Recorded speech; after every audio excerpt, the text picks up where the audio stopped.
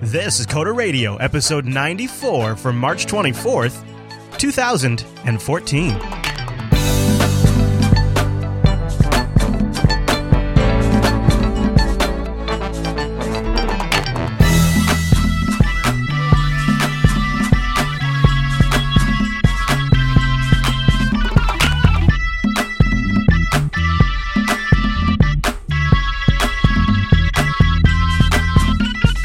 Hi everyone, and welcome to Coder Radio, Jupiter Broadcasting's weekly talk show taking a pragmatic look at the art and business of software development and related technologies. Episodes brought to you by our three fine sponsors, GoDaddy, Ting, and DigitalOcean. I'll tell you more about those great sponsors as this here fantastic show goes on. My name is Chris, and joining us every single week is our excellent host on the East Coast, Mr. Michael Dominic. Hey there, Michael.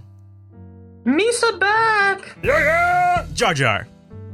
That's right. Okay, good, because, I'm always kind of, for a second, thinking Mickey. I'm thinking, there's that split second where what if I call Mickey Jar Jar or Jar Jar Mickey? It's a lot of pressure, Mr. Dominic, right here at the beginning of the show, and it's the first show of the week, 9 a.m., and you put me right there on the spot. I got to tell you, you wake me up. How's it going over there on the East Coast? Yeah, it's good. I had a weekend in Atlantic City for my bachelor party. Oh, and you're feeling okay? I'm feeling great. Wow, good on you. Look at that pro level. Took me a lot more years of podcasting before I learned I got to take it easy if I have a show on Monday.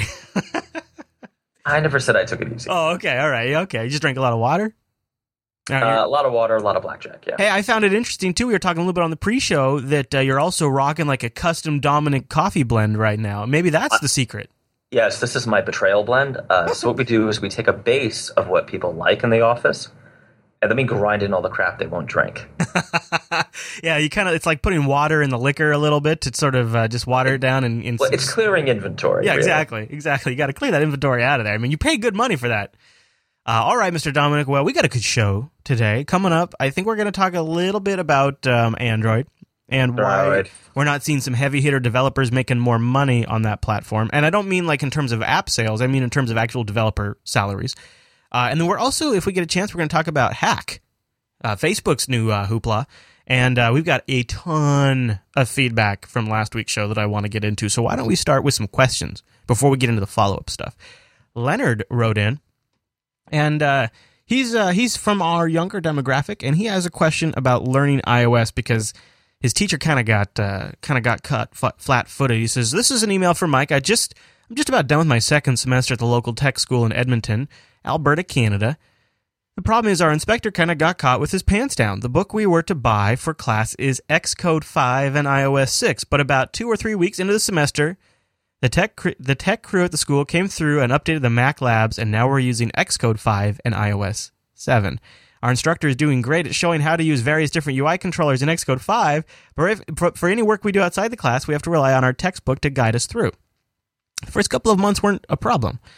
I didn't even have to look at our textbook, but now that we're doing apps with more than one view or scene, it's getting a little tougher, and we learn in class that our tools say and what we learn in class and what our tools say are a lot different than what the textbook says. So what that long email is leading up to is, do you have a book or a learning resource you could recommend for iOS 7 dev in Xcode 5? The book we were supposed to be learning out of is Beginning iOS 6 Development by A-Press. Thanks for the great show, Leo." And I wanted to read this one for two reasons. Maybe we have a book recommendation for him, but two, how is this not just going to be a massive problem for schools for years as these platforms are so new? If they have a yearly release cycle and that release cycle lands halfway through a semester, I mean, what's the school going to do? I'm not sure why they would be so specific in a course like that. One thing I'd say is I would probably focus on learning the language, so learning Objective-C. So I'm going to link in the chat room a book called Programming in Objective-C. Okay. I have an older version of this by the same publishing company. This one seems to have been updated since then, which makes a lot of sense. Updated for Xcode 5, iOS 7, minus from iOS 4. But the quality of this company is pretty good. When I buy books, I do try to buy from these guys. Okay. Yeah, so they also have a Kindle edition, too. Drop that bad boy in the IRC, and I'll plop it in the show notes so you can grab it. Yeah, I would say, you can always roll with the changing API, but if you have a good grasp on the language, you're good to go. And I wonder if it's, if you're trying to design interface stuff too, there's a pretty big difference between iOS 6 and iOS 7. And so that's going to be a problem as well. For sure, yeah. All right. Well, Leo, you can find that book in the show notes. All right. Our next email comes in from Alan M. about reinventing the framework. He says, Mike, Chris, longtime listener here. Well, thanks, Alan. And that's Alan with a 1L and an M. Alan M., not Mr. Jude. He says, I have a question about learning frameworks. I know Michael has talked about switching different frameworks like Java, Play, .NET, and Rails, etc. I've heard it said that if you don't use a framework, you'll just reinvent one badly. I found this to be true. The problem is, even when I do use a framework, I end up reinventing parts of it badly simply because, one, I don't know all the various nooks and crannies and convenience features that were built into the framework, and two, my approach to the design turned out to be just different enough from the framework designer's idea that I had to start over to utilize all of those features. Do you find this to be true when switching between frameworks? Do you try to adhere to the design framework, what it expects, or just take the features you want from the framework and code the rest as you see fit? Thanks for any advice, Alan. Yeah, I mean, I would definitely agree with that kind of adage, right? If you don't use a framework, you're going to rewrite one badly. I tend to try and go with the flow on frameworks. So if I'm doing things in Ruby, I want to do it the Rails, I want to do it the Rails way. In Java Play, I try to do things the Java Play way. Do you think though do you think maybe that's what leads to, I don't want to call it burnout on a framework, but causes to grass is greener jumping, because like you're living that framework's world, you're in there, you're sort of living within the rules of that framework. But maybe you find yourself kind of unfulfilled, constrained, and so then you start looking at something else that maybe it looks a little better over there, so you jump. You think that might be what is the cause of that framework jumping? I think trying to prescribe a cause to something that big is probably not going to be a productive exercise. I would say that there's certainly picking the tool for the right job, right? And let's use Rails because everybody knows Rails, right? If you're trying to do something in Rails that maybe isn't appropriate for Rails, then you're probably going to be reinventing things, doing things that don't make a whole lot of sense quickly. Yeah. So the answer is don't try to live outside the rules. I would say, I mean, I do know people who take bits and pieces and kind of do their own thing, but I prefer the path of least resistance. Yeah. So one meta piece of follow-up, we talked last week about Rails as a Ghetto, which was a 2007 piece. And I think a lot of people probably emailed us before they listened to the end. The idea there to discuss that, and I hadn't seen this post either, so this was brand new for me, so it didn't matter that it was old. I think the idea, and it was a successful one, is we wanted to initiate a conversation. But we got a lot of people, Mr. Dominic, saying, hey guys, that's like ancient history. Well, might be true. Yeah, so and I did mention it in the beginning very quickly. I think, in fact, I did my New Jersey thing of talking way too fast. And then I mentioned it again towards the end. The idea was that there have been a lot of conflicts like these very, very recently, one of which we're going to discuss pretty shortly. And rather than pick apart individual, shall we call them nerd flame wars, I thought that bringing it back to something that was a little older, but a little ranty, with a good point underneath it, would give a little bit of insight into the current issues, right? Yeah, it's a great piece because it's inflammatory enough that it holds people's attention, but it's far enough away that we're no longer picking on any one particular group or people. Because there's a few of these right now in the PHP community, and my concern was if we picked on them, it would just be 20,000 PHP developers emailing in. Well, you hate PHP anyway, so I think where our error was is what ended up happening is Rails fans sort of took offense. Like they thought we were attacking, and we were just using it as a conversation jumping point, just to say, well, here's an example of what one community's conflict has been. Exactly. Yeah. So that's exactly what happened, and they thought we were just picking on them for no apparent reason. Yeah. So they got a little defensive, and that's okay. So, but we did generate some good conversation, which we will talk about here in just a second. But first, you know what I'm going to do? I'm going to thank one of our sponsors this week, the awesome folks over at Ting.com. Do you know about Ting? Go to coderadio.ting.com to get started. That landing page will save you $25 off your first month of service if you bring a device. If you don't have a device, You decide to go with Ting. It'll take $25 off your first device. So what is Ting? It's mobile that makes sense, and it's perfect for developers who have multiple devices that you need to test. If you're making a mobile app, you really need to test it out in the field. That's the unfortunate truth and one of the most expensive things about developing for mobile. If you want to try it across multiple devices and form factors, this is where Ting rocks. It's $6 per device. That's all you pay. $6 plus whatever applicable tax. And then it's just your usage. So, for example, I had for a couple of months the HTC One that I wasn't using for pretty much anything other than a hotspot, because all Ting plans include tethering and hotspot, and then it's just you pay for the data usage. And then, so I'm not paying a ton of money. I'm not paying a bunch of money into something that, I'm not getting any value of, because I'm just paying the $6 for the line. And then when Rikai got here, he moves into the studio. I gave him the HTC One, and now we're just paying for his usage. And he's on Wi-Fi a whole bunch, so it's crazy economical. And here's the hard numbers. Once you have about 10 devices, and I know for some of you that's way out there, but for some of you that's how many devices you need to test on. 100% of small businesses that have 10 devices save money. Most people, 98% of people with one device save money when they switch to Ting, because Ting is only paying for what you use, no contract, and there's no early termination fee. And they have a really cool deal going on right now. If you go over to the Ting blog, ting.com/blog, you can get there by going to quarterradio.ting.com too. They say, we've noticed some room for improvement in the mobile industry. What do you think? If you submit a video via YouTube to Ting before this Friday, March 28th, and you outline in that video what you think needs to change in the mobile industry, because Ting is super passionate about this. If you win, you get a free Nexus 5, brand new, and $400 of Ting credit. That's like going to pay for a whole year of Ting, I would assume. So you can go over to the Ting blog to find out the details. There's a contest video that they have also up there you can watch to get the details, hosted appropriately on YouTube. So it's a great way to get into the Ting service if you've been thinking about it. And I think all of us probably have a few comments on what could change in the mobile industry. So all you have to do is have an opinion about that, make a video, and then tag the Ting folks. Go read the blog. I mean, I would love for one of you guys out there to get a free Nexus 5 and $400 of Ting credit. That would be awesome. And if you've been thinking about a really economical way that makes a lot of sense that you can feel good about to manage multiple devices, I got to tell you, go check out Ting. They've got that awesome dashboard. It saves you time. You don't have to fiddle around with the phone company if you need to set up something pretty straightforward or check on usage. They have awesome 1-800 or 1-855 customer service support, 1-855-846-4389. You call that anytime between like right now and 8 p.m. tonight, and a real person will answer the phone immediately. Try it, 1-855-846-4389. Talk to them. Maybe they can help you get an account and tell them Coda Radio sent you. So go over to coderradio.ting.com and see what I've been talking about. Help clean up the mobile industry by voting with your wallet. And a big thank you to Ting for sponsoring the Coda Radio program. I'm loving the Nexus 5, although HTC One's coming soon. If you check their blog, they'll have news about that when it lands on Ting. I thought they already have the one, dude. No, the new HTC One is going to be announced tomorrow.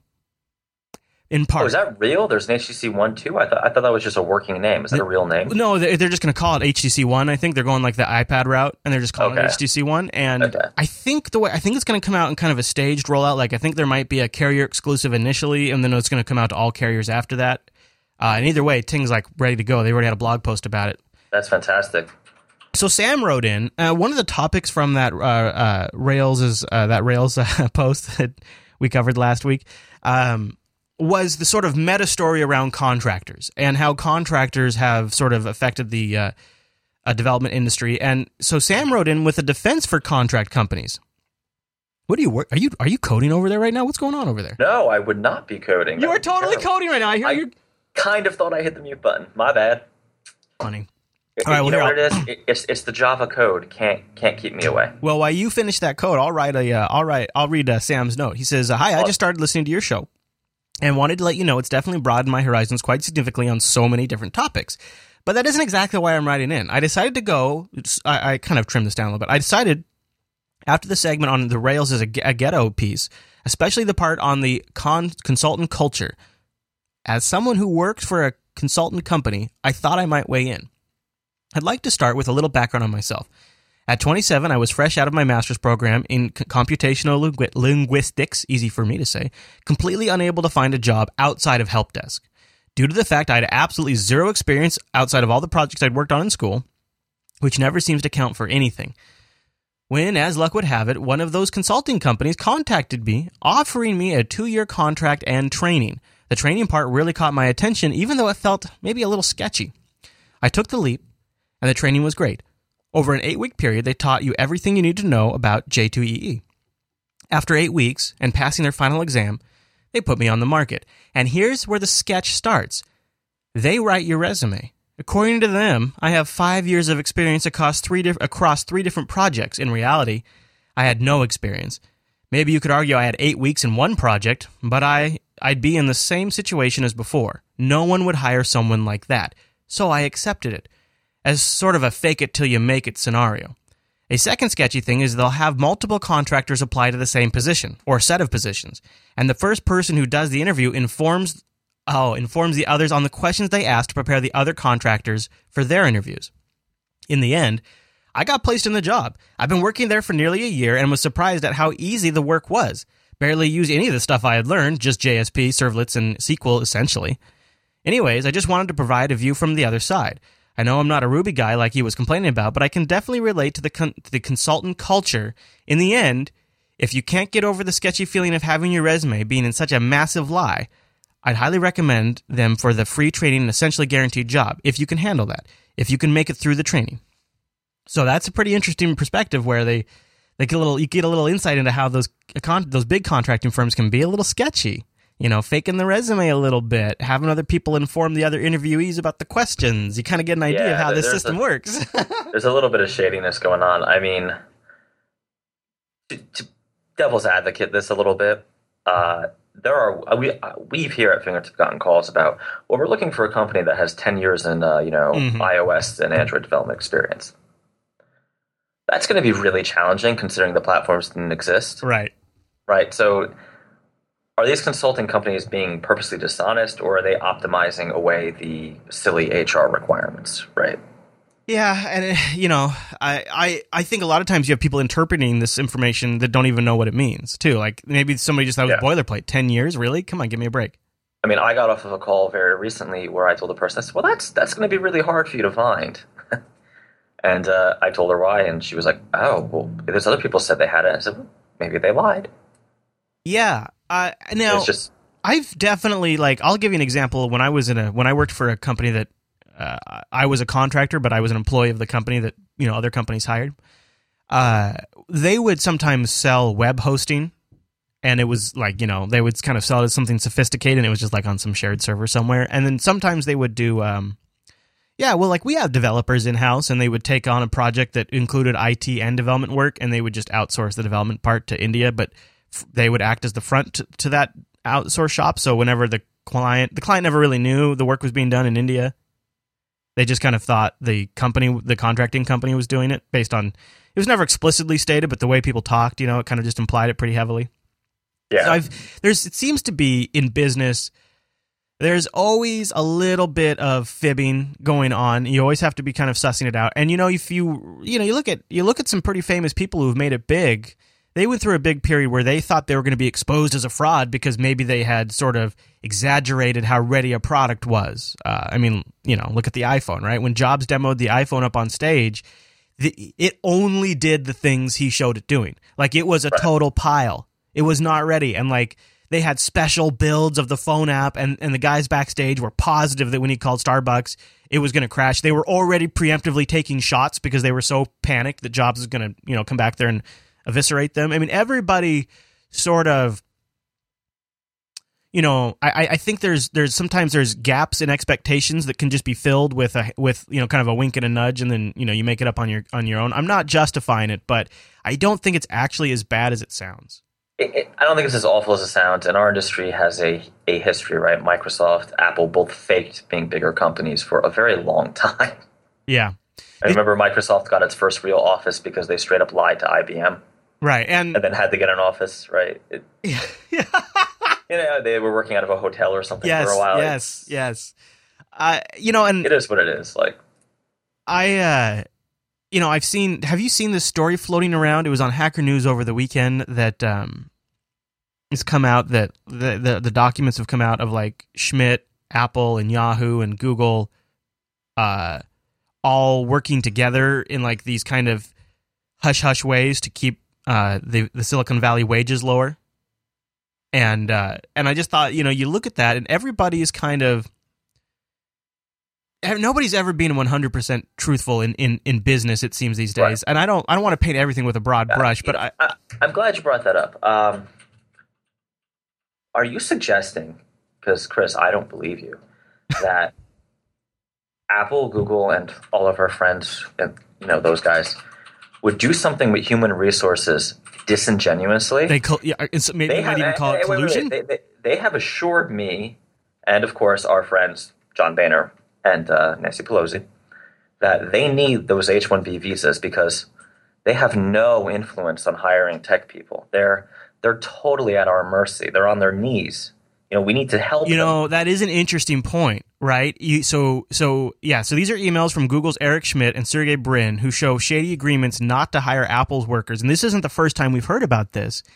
And if you think about the ramifications of this, these guys at the top of these, calling these companies rich is disingenuous to the term. I mean, these companies are at a level of wealth in which we have never seen before. And here they are colluding together, especially Apple and Google, to keep their employees' wages lower. And at the same time, they're working at the other end to move those visas in, which will have the competitive effect of keeping wages lower. And while they're making unbelievable profits off of the intellectual product of these employees. It's pretty sick. So I think we should just kind of go over what they did, or allegedly did, right? Well, they're from the emails. I mean, it's from Eric Schmidt's email. Read it. Basically, they made a deal that you will not poach employees of X seniority, right? And by poach, it means everything from, some of them weren't too bad, right? Like, you won't cold call our employees. That, you can kind of see, okay, because that's kind of jerky, right? Apple, in particular, went a little further, that if an employee applies to your company, you will deep six the application. That straight up is illegal. Yeah, by my understanding. Here's an email from Sergey Brin saying, I got another irate call from Jobs today. Interesting that he doesn't even capitalize Jobs' name. I don't think we should let that determine our hiring strategy, but I thought I'd let you know. Basically said, if you hire a single one of these people, that means war. Wow, he was a passionate man. He says, in reviewing data below, again, I do think this could be treated as not just employee referral, since he referred essentially a whole team. So a compromise would be to continue with the offer we've made, but not to make any offers of any others unless they have permission from Apple, i.e., no more hiring of staff from Apple unless we get permission from Apple, i.e., Jobs.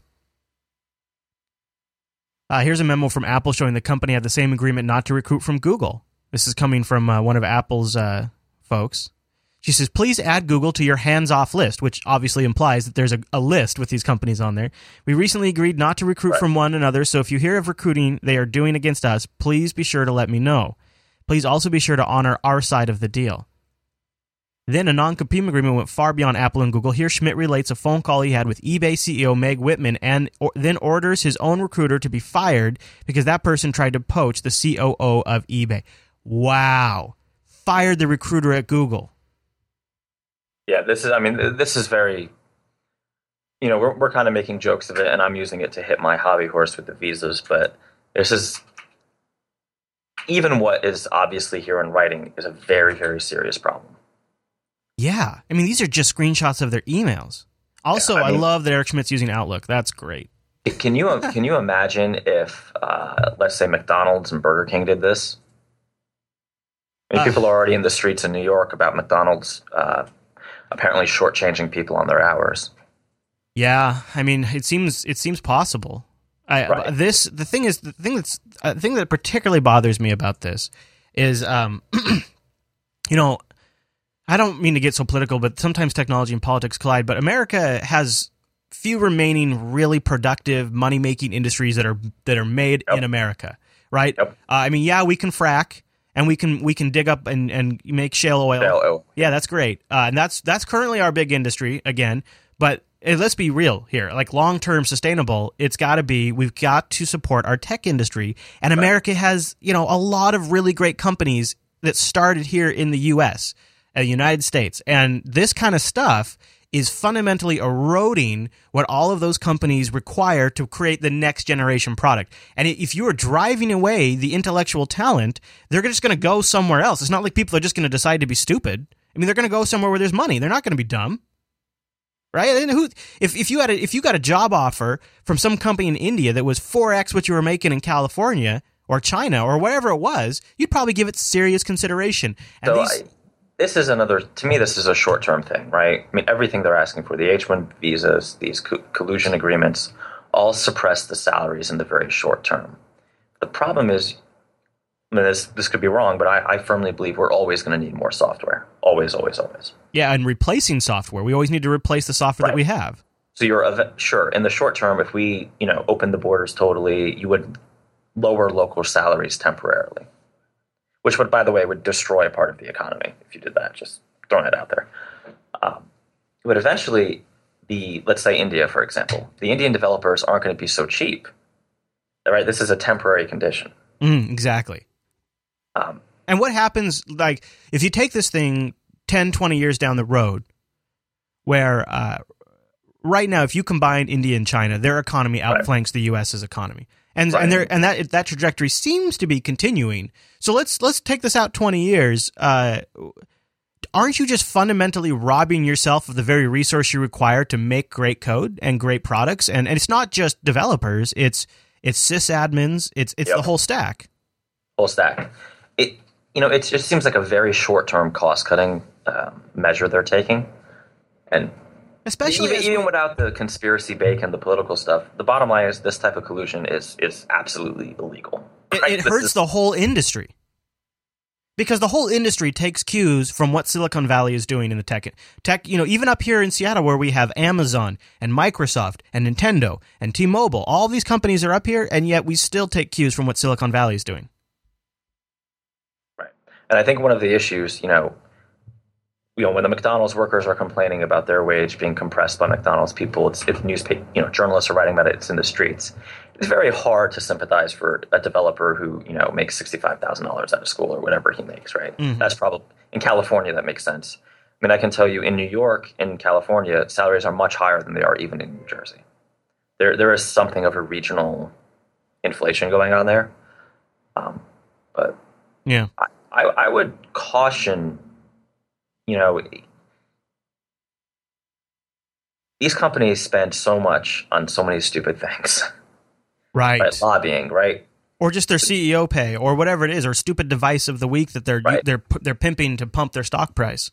Right. Or I've heard some justifications for this, but I really don't think any of them are valid.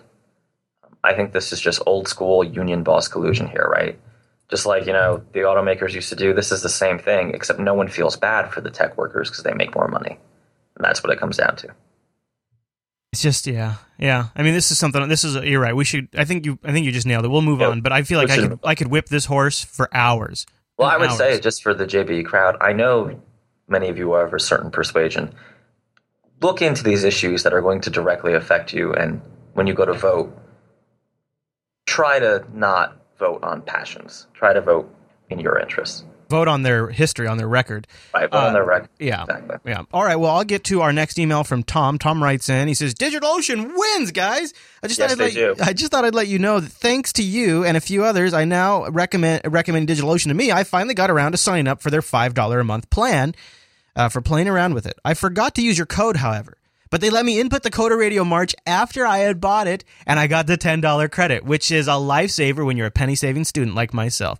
Thanks very much for sending me their way. The server will be used for various projects I have going on at the moment. Keep up the good work. Thanks, Tom. So why don't I mention DigitalOcean, one of our amazing sponsors here on the Coder Radio program? What is DigitalOcean? DigitalOcean is simple cloud hosting dedicated to offering the most intuitive way and easy way to spin up a cloud server. Users can create a cloud server in 55 seconds. And pricing plans start at only $5 per month for 512 megabytes of RAM, a 20 gigabyte SSD, a CPU, and a terabyte of transfer. DigitalOcean also has data center locations in New York, San Francisco, Singapore, and Amsterdam. They have a simple interface, an intuitive control panel, and power users can replicate that control panel with their straightforward API. I want you to go try it. If you've been thinking about developing something and you want to actually get it up on the web, if you want to throw a few users at it, if you're sick and tired of setting up port forwarding on your router, if you want to learn something or put something in production, there are massive sites that run off DigitalOcean. Some of the biggest sites on the web run off DigitalOcean, and the pricing plans scale from that $5 a month or all the way up to something that's just a massive powerhouse. They also have hourly pricing if you just need to do some testing. And at every step of the way, their pricing structure is straightforward, and it makes a lot of sense, and it's got an incredible value. Here's what I want you to do, though. I want you to try it for 2 months for absolutely free. Use the promo code CoderRadioMarch. CoderRadioMarch will get you a $10 credit. You grab that $5 rig. Bob's your uncle. You got it for 2 months. I've been using the $5 rig now for quite a while, and it just keeps getting better because DigitalOcean continually iterates their design. They really find something that works well, that they internally love and that their customers love, and they iterate, and make it better and better and better. DNS management, you can resize servers in a single click. Auto backups and snapshots, which is so great for that. Oops, gotta go back. Full HTML5 web console, 2-factor authentication, 1-button install, and as one of our listeners pointed out, you can also choose between 32 and 64-bit architectures, so you could just pay $5 a month and have a 32-bit machine up in the cloud that you could cross-compile on, and you have a 64-bit machine locally, or vice versa. It's really awesome in their integration with Docker, and they have several distributions you can choose from, all running on top of KVM. So go over to DigitalOcean.com, use promo code CoderRadioMarch, and go make something cool.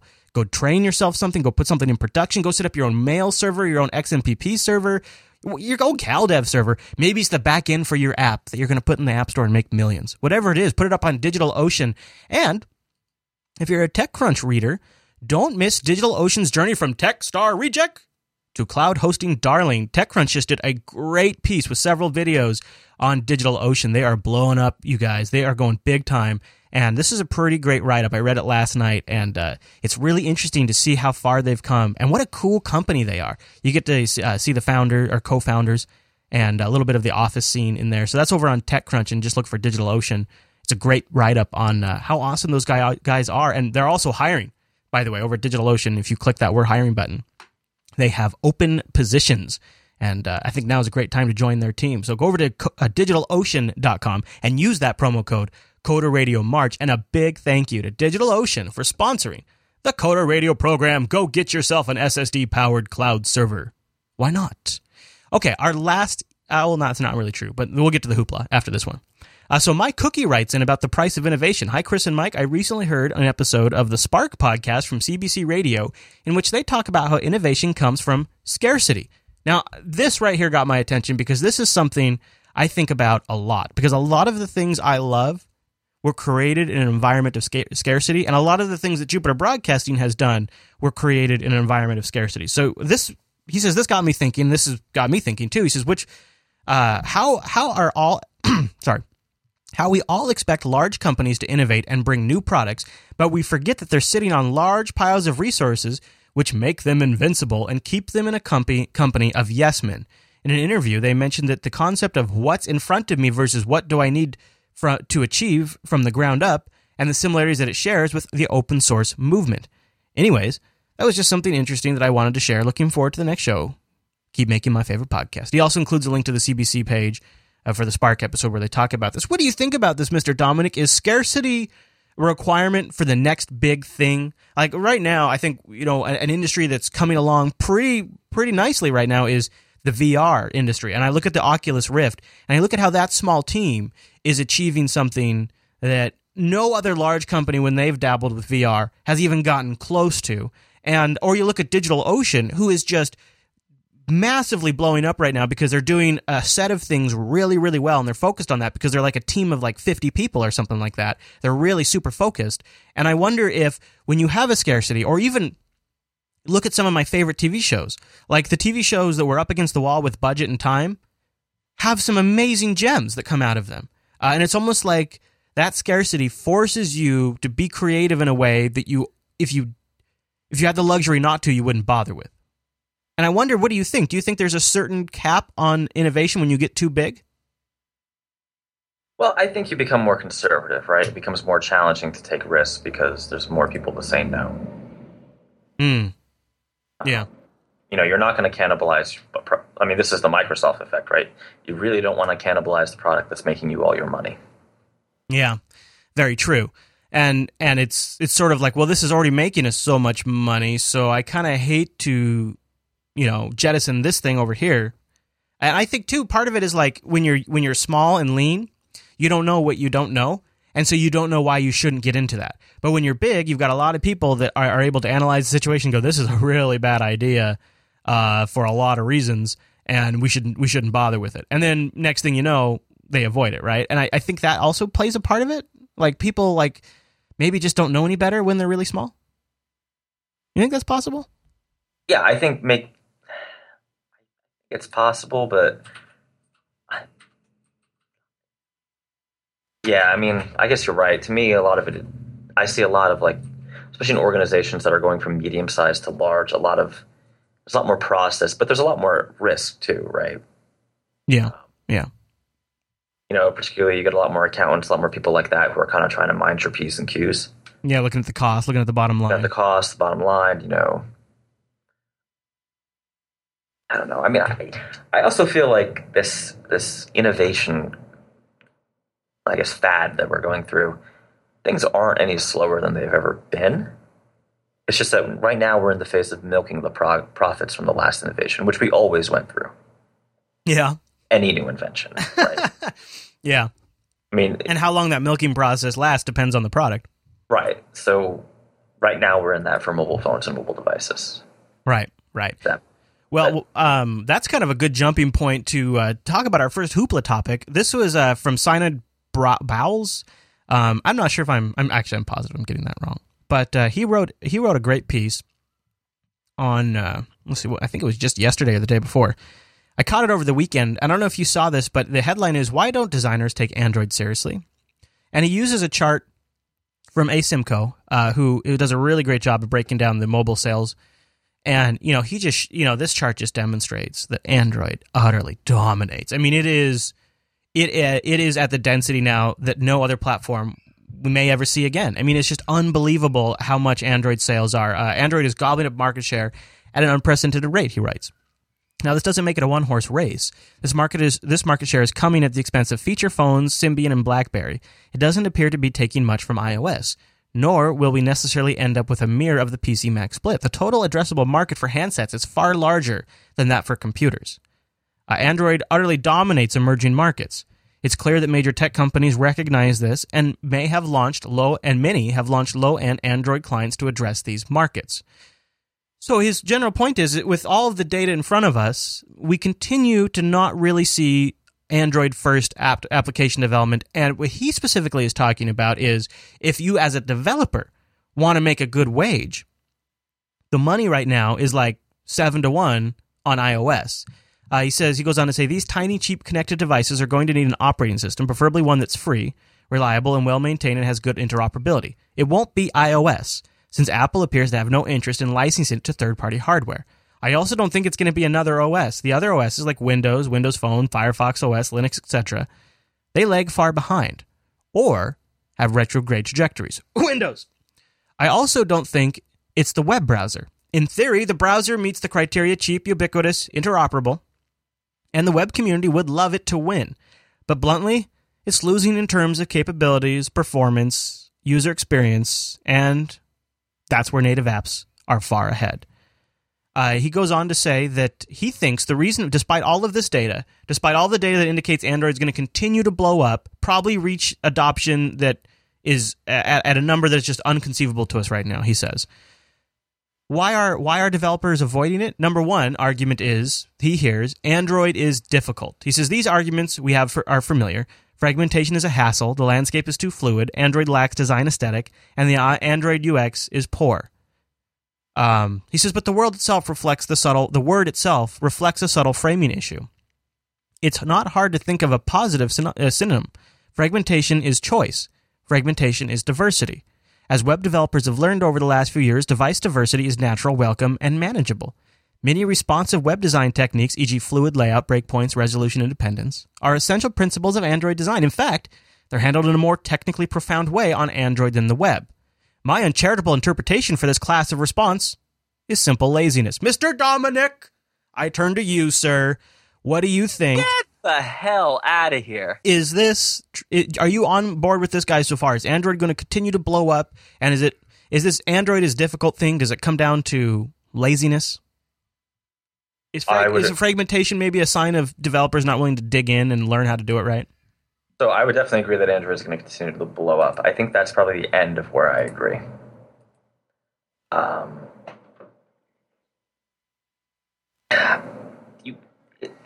Is it lazy when you don't devote time to the platform that's not making you any money?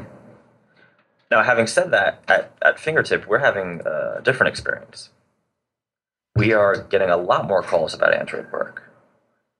Okay. Do you think that's because those are like internal projects for the companies, or are they outward facing? That's exactly what I was going to say. They're internal B2B style. Yeah. I don't think that's a bad thing, though. I mean, Android's huge. It's just, it's just kind of where it's going to be. Well, so your point about I'm not making money on Android, or right. Developers don't make as much money. He says he defines this as, well, user behaviors are different, quote unquote, is a frequent response. The other replies were mostly variations on the theme that Android users don't pay for apps. They don't have data plans. You can't monetize them easily. Economically, it seems short-sighted at best, he argues. Revenue models for digital products are fluid, and it can be good business sense it can't be good business sense just to write off a majority user base. So his point is, look, they're so big that you're robbing future Mike if you don't make apps for Android. Even though today Mike might not make any money, future Mike might be robbed if you're not in this massive ecosystem. Biggest operating system on the planet. Maybe, but that's not a business plan. Right, and that's but today Mike needs to pay rent. Right. So his argument goes on too, kind of more off the rails. He says, and this is like his argument for the fact that users don't pay for Android apps. His argument is he doesn't really have anything solid. Like he says, I hope, given tech's rhetoric about changing the world and disrupting outdated hierarchies, that we don't really think that only those with revenue potential are worth our attention. Mr. Dominic, how do you feel about that? He's saying if you don't care about other users, there's something wrong with your moral fiber. Oh, I mean, there's always a place for charity organizations in the world, right? But I think a lot of independent developers would probably agree that they have extremely constrained resources. And, even a significant revenue drop for even a month could be near fatal. I think he actually, and this is what gets me about people who are not thinking this through. And I mean, I guess I shouldn't say that, because he obviously has thought this through very deeply. It's very well written. He makes some very compelling arguments, but I actually think if you read what he writes, you can find the problems he even admits them. Like here he says, it's clear, he says, Android is utterly dominating in emerging markets. It's clear that major tech companies recognize this, and many have launched low-end Android clients to address these markets. Well, that's the problem right there.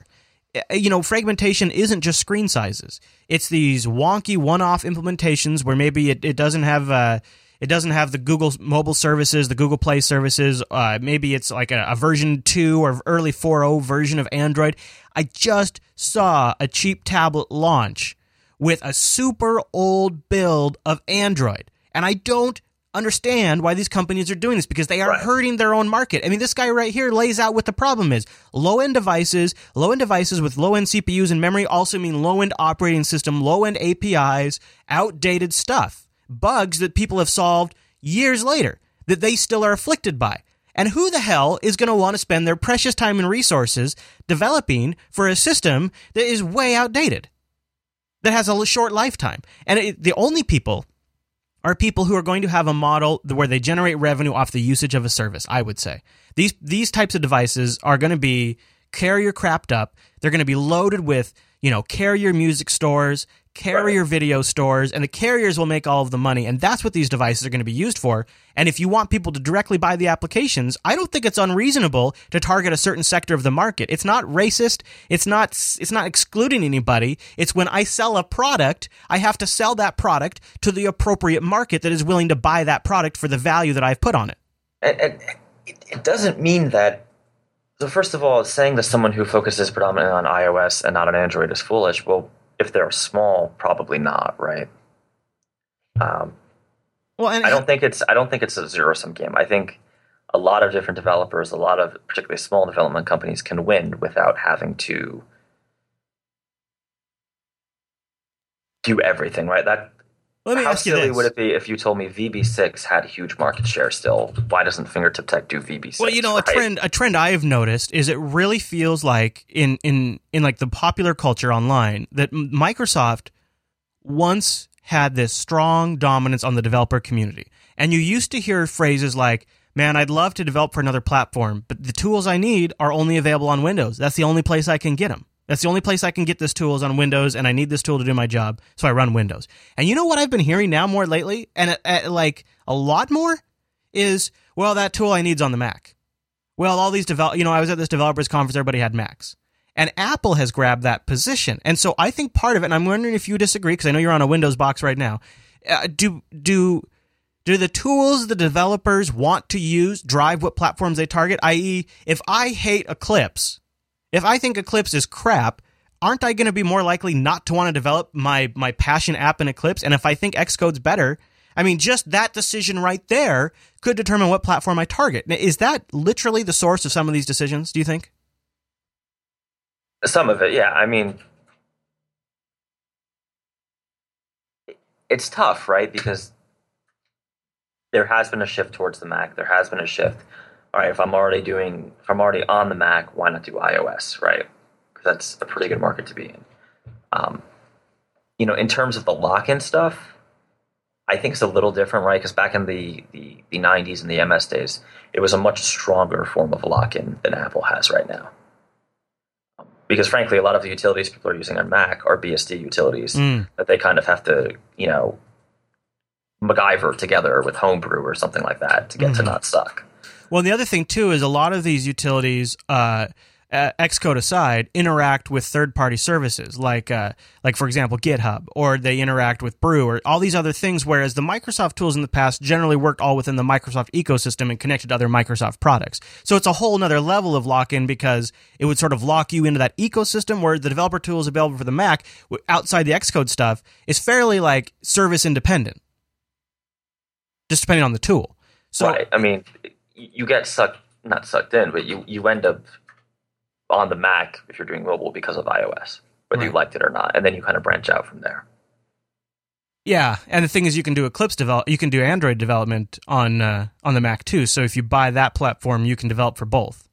Exactly. So yeah, and I think too, Angela has an iPhone 5, and I can't help but just think that even Google's own apps are a better experience on iOS, and I don't understand, it's just, it kind of perplexes me to this day, and if I was going to spend money on a lot of apps, I would want the better apps. If I'm going to spend the money, I think I'd rather buy them, generally I buy them on my iPad, because they're generally better applications.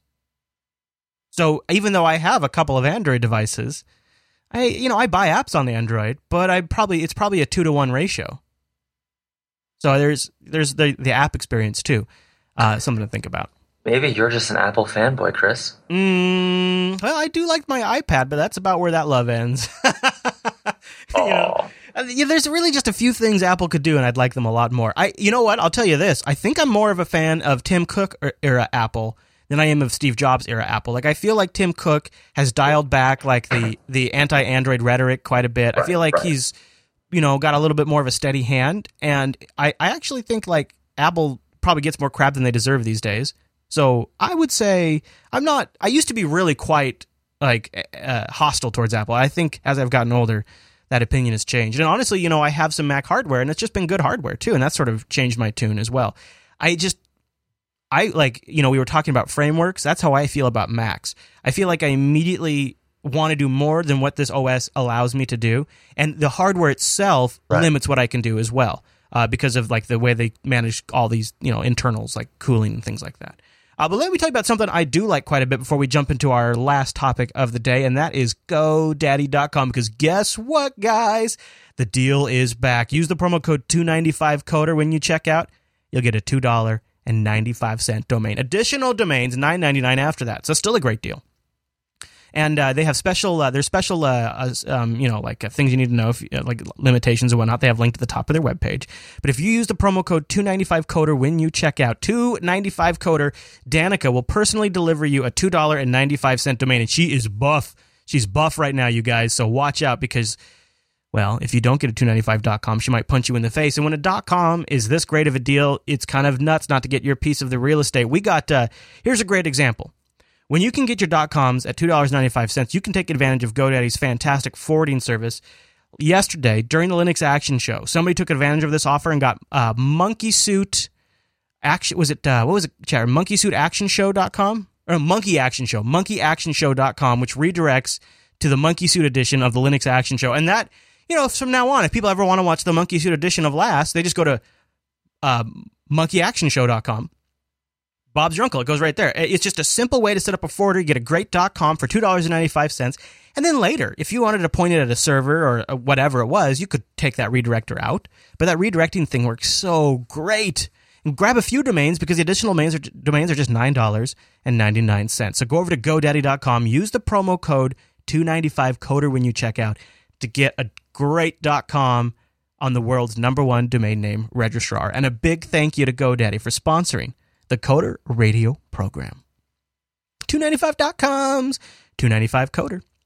Okay, Mr. Dominic Russell wrote in about the Hack programming language. He says, hey guys, I'm a PHP developer, so I'm aware that the language has some issues. Even with its warts, though, PHP is functional and well supported.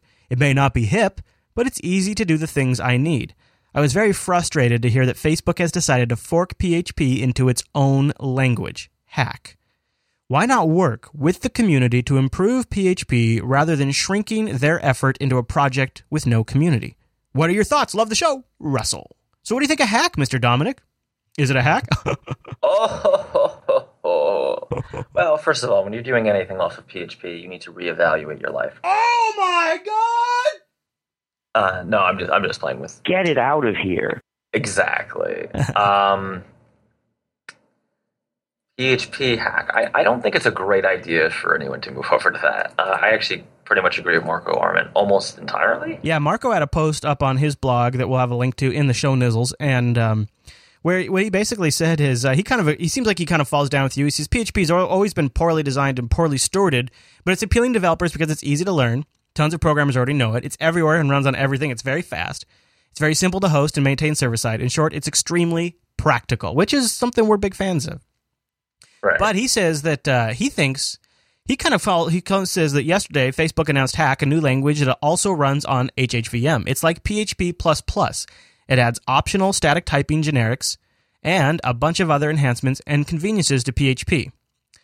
He says, unlike adopting HHVM, it's not like a huge risk, but he does point out that he thinks that since Facebook is migrating its own code to Hack, pure PHP will become a less tested second-class citizen on HHVM. This could devalue HHVM to the outside world, throwing away the benefits it's bringing to PHP programmers everywhere. The closeness of the two languages will probably prevent this from becoming a significant problem, but it is a problem nonetheless. He says, but I'm mostly glad to see Hack. So, this is something that Facebook does. Like, they write it in PHP and they were compiling it down, right? But now they're just starting over with Hack? Am I following this? This seems like this seems like a big change for Facebook. Yeah, Facebook had their hip hop VM. They were doing a number of crazy things to make PHP fast. I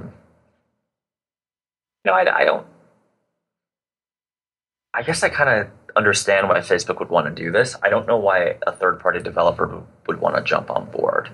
That was what I was going to ask. Like, what is the incentive? Right. I mean, obviously, Facebook's making it so PHP executes faster, right? That's a very simplified version of what they're doing. But basically, Facebook's shtick is performance. why would you want to jump on this? It's very new, so you know I hate it already. Mm-hmm. And Facebook could just change their mind again. That's what I was thinking. Though I made that same argument about Go, and Go's blown up. But Go has been around for a while, right? So at this point, it's probably pretty safe to do something in Go. Yeah, I don't trust any of these. Like 2 weeks ago, we talked about Zamarian's product, right? And my thought was, yeah, it looks compelling, but my problem with Zamarian is they've changed what they do 3 or 4 times, and I don't trust them to stick with anything. The next day after that episode, Miguel de Casa tweeted that he just got back from a trip to Microsoft, and then the next day after that, the rumor was all over the web that Microsoft might be buying Zamarian. And then what does that mean for people who are relying on Zamarian? Well, I think that's that's probably a good thing, right? I don't know. I don't think so. I mean, I think for the short term, yes. But I'm becoming more and more cynical about these great initiatives that these larger companies buy up because they seem to just kind of let them wither and die. And if you're betting your house on the Zamarian platform to sell your apps and create your apps, I'd be a little nervous about Microsoft picking that up.